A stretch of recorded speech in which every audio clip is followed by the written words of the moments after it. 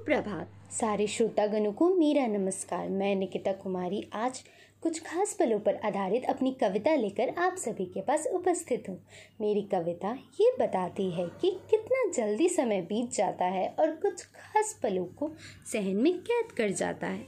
मेरी कविता का शीर्षक है यादों का सफ़र। ये है मेरी प्रस्तुति। कुछ यादें बेहद खास होती हैं, आंखों को नम और चेहरे पे मुस्कान ले आती हैं। लोग कहते हैं फ़ोटो खिंचाना दिखावा होता है, पर असल में वही कुछ खास पलों को तस्वीर में कैद कर जाता है।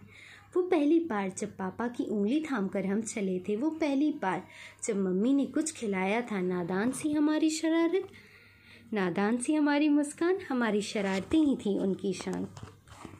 पहली बार स्कूल जाते हम रोए थे बहुत, और आखिरी दिन भी नम हुए ये नैन, क्योंकि अब सारी मस्तियाँ बंद हो जाएंगी। ज़िंदगी में सिर्फ गंभीरता आएंगी। दोस्तों के संग बिताए कुछ खास पल अब नन्हे और हमारे नन्हे कदम अब एल्बम याद दिलाते हैं। बहुत जीना भूल गए शायद हम बड़े होकर, काश समय पीछे ले जाकर बचपन जी सकते हम थोड़ा और, पर बचपन ख़त्म हुआ। अब सिर्फ उसकी यादें चेहरे पे मुस्कान लाएंगी। धन्यवाद।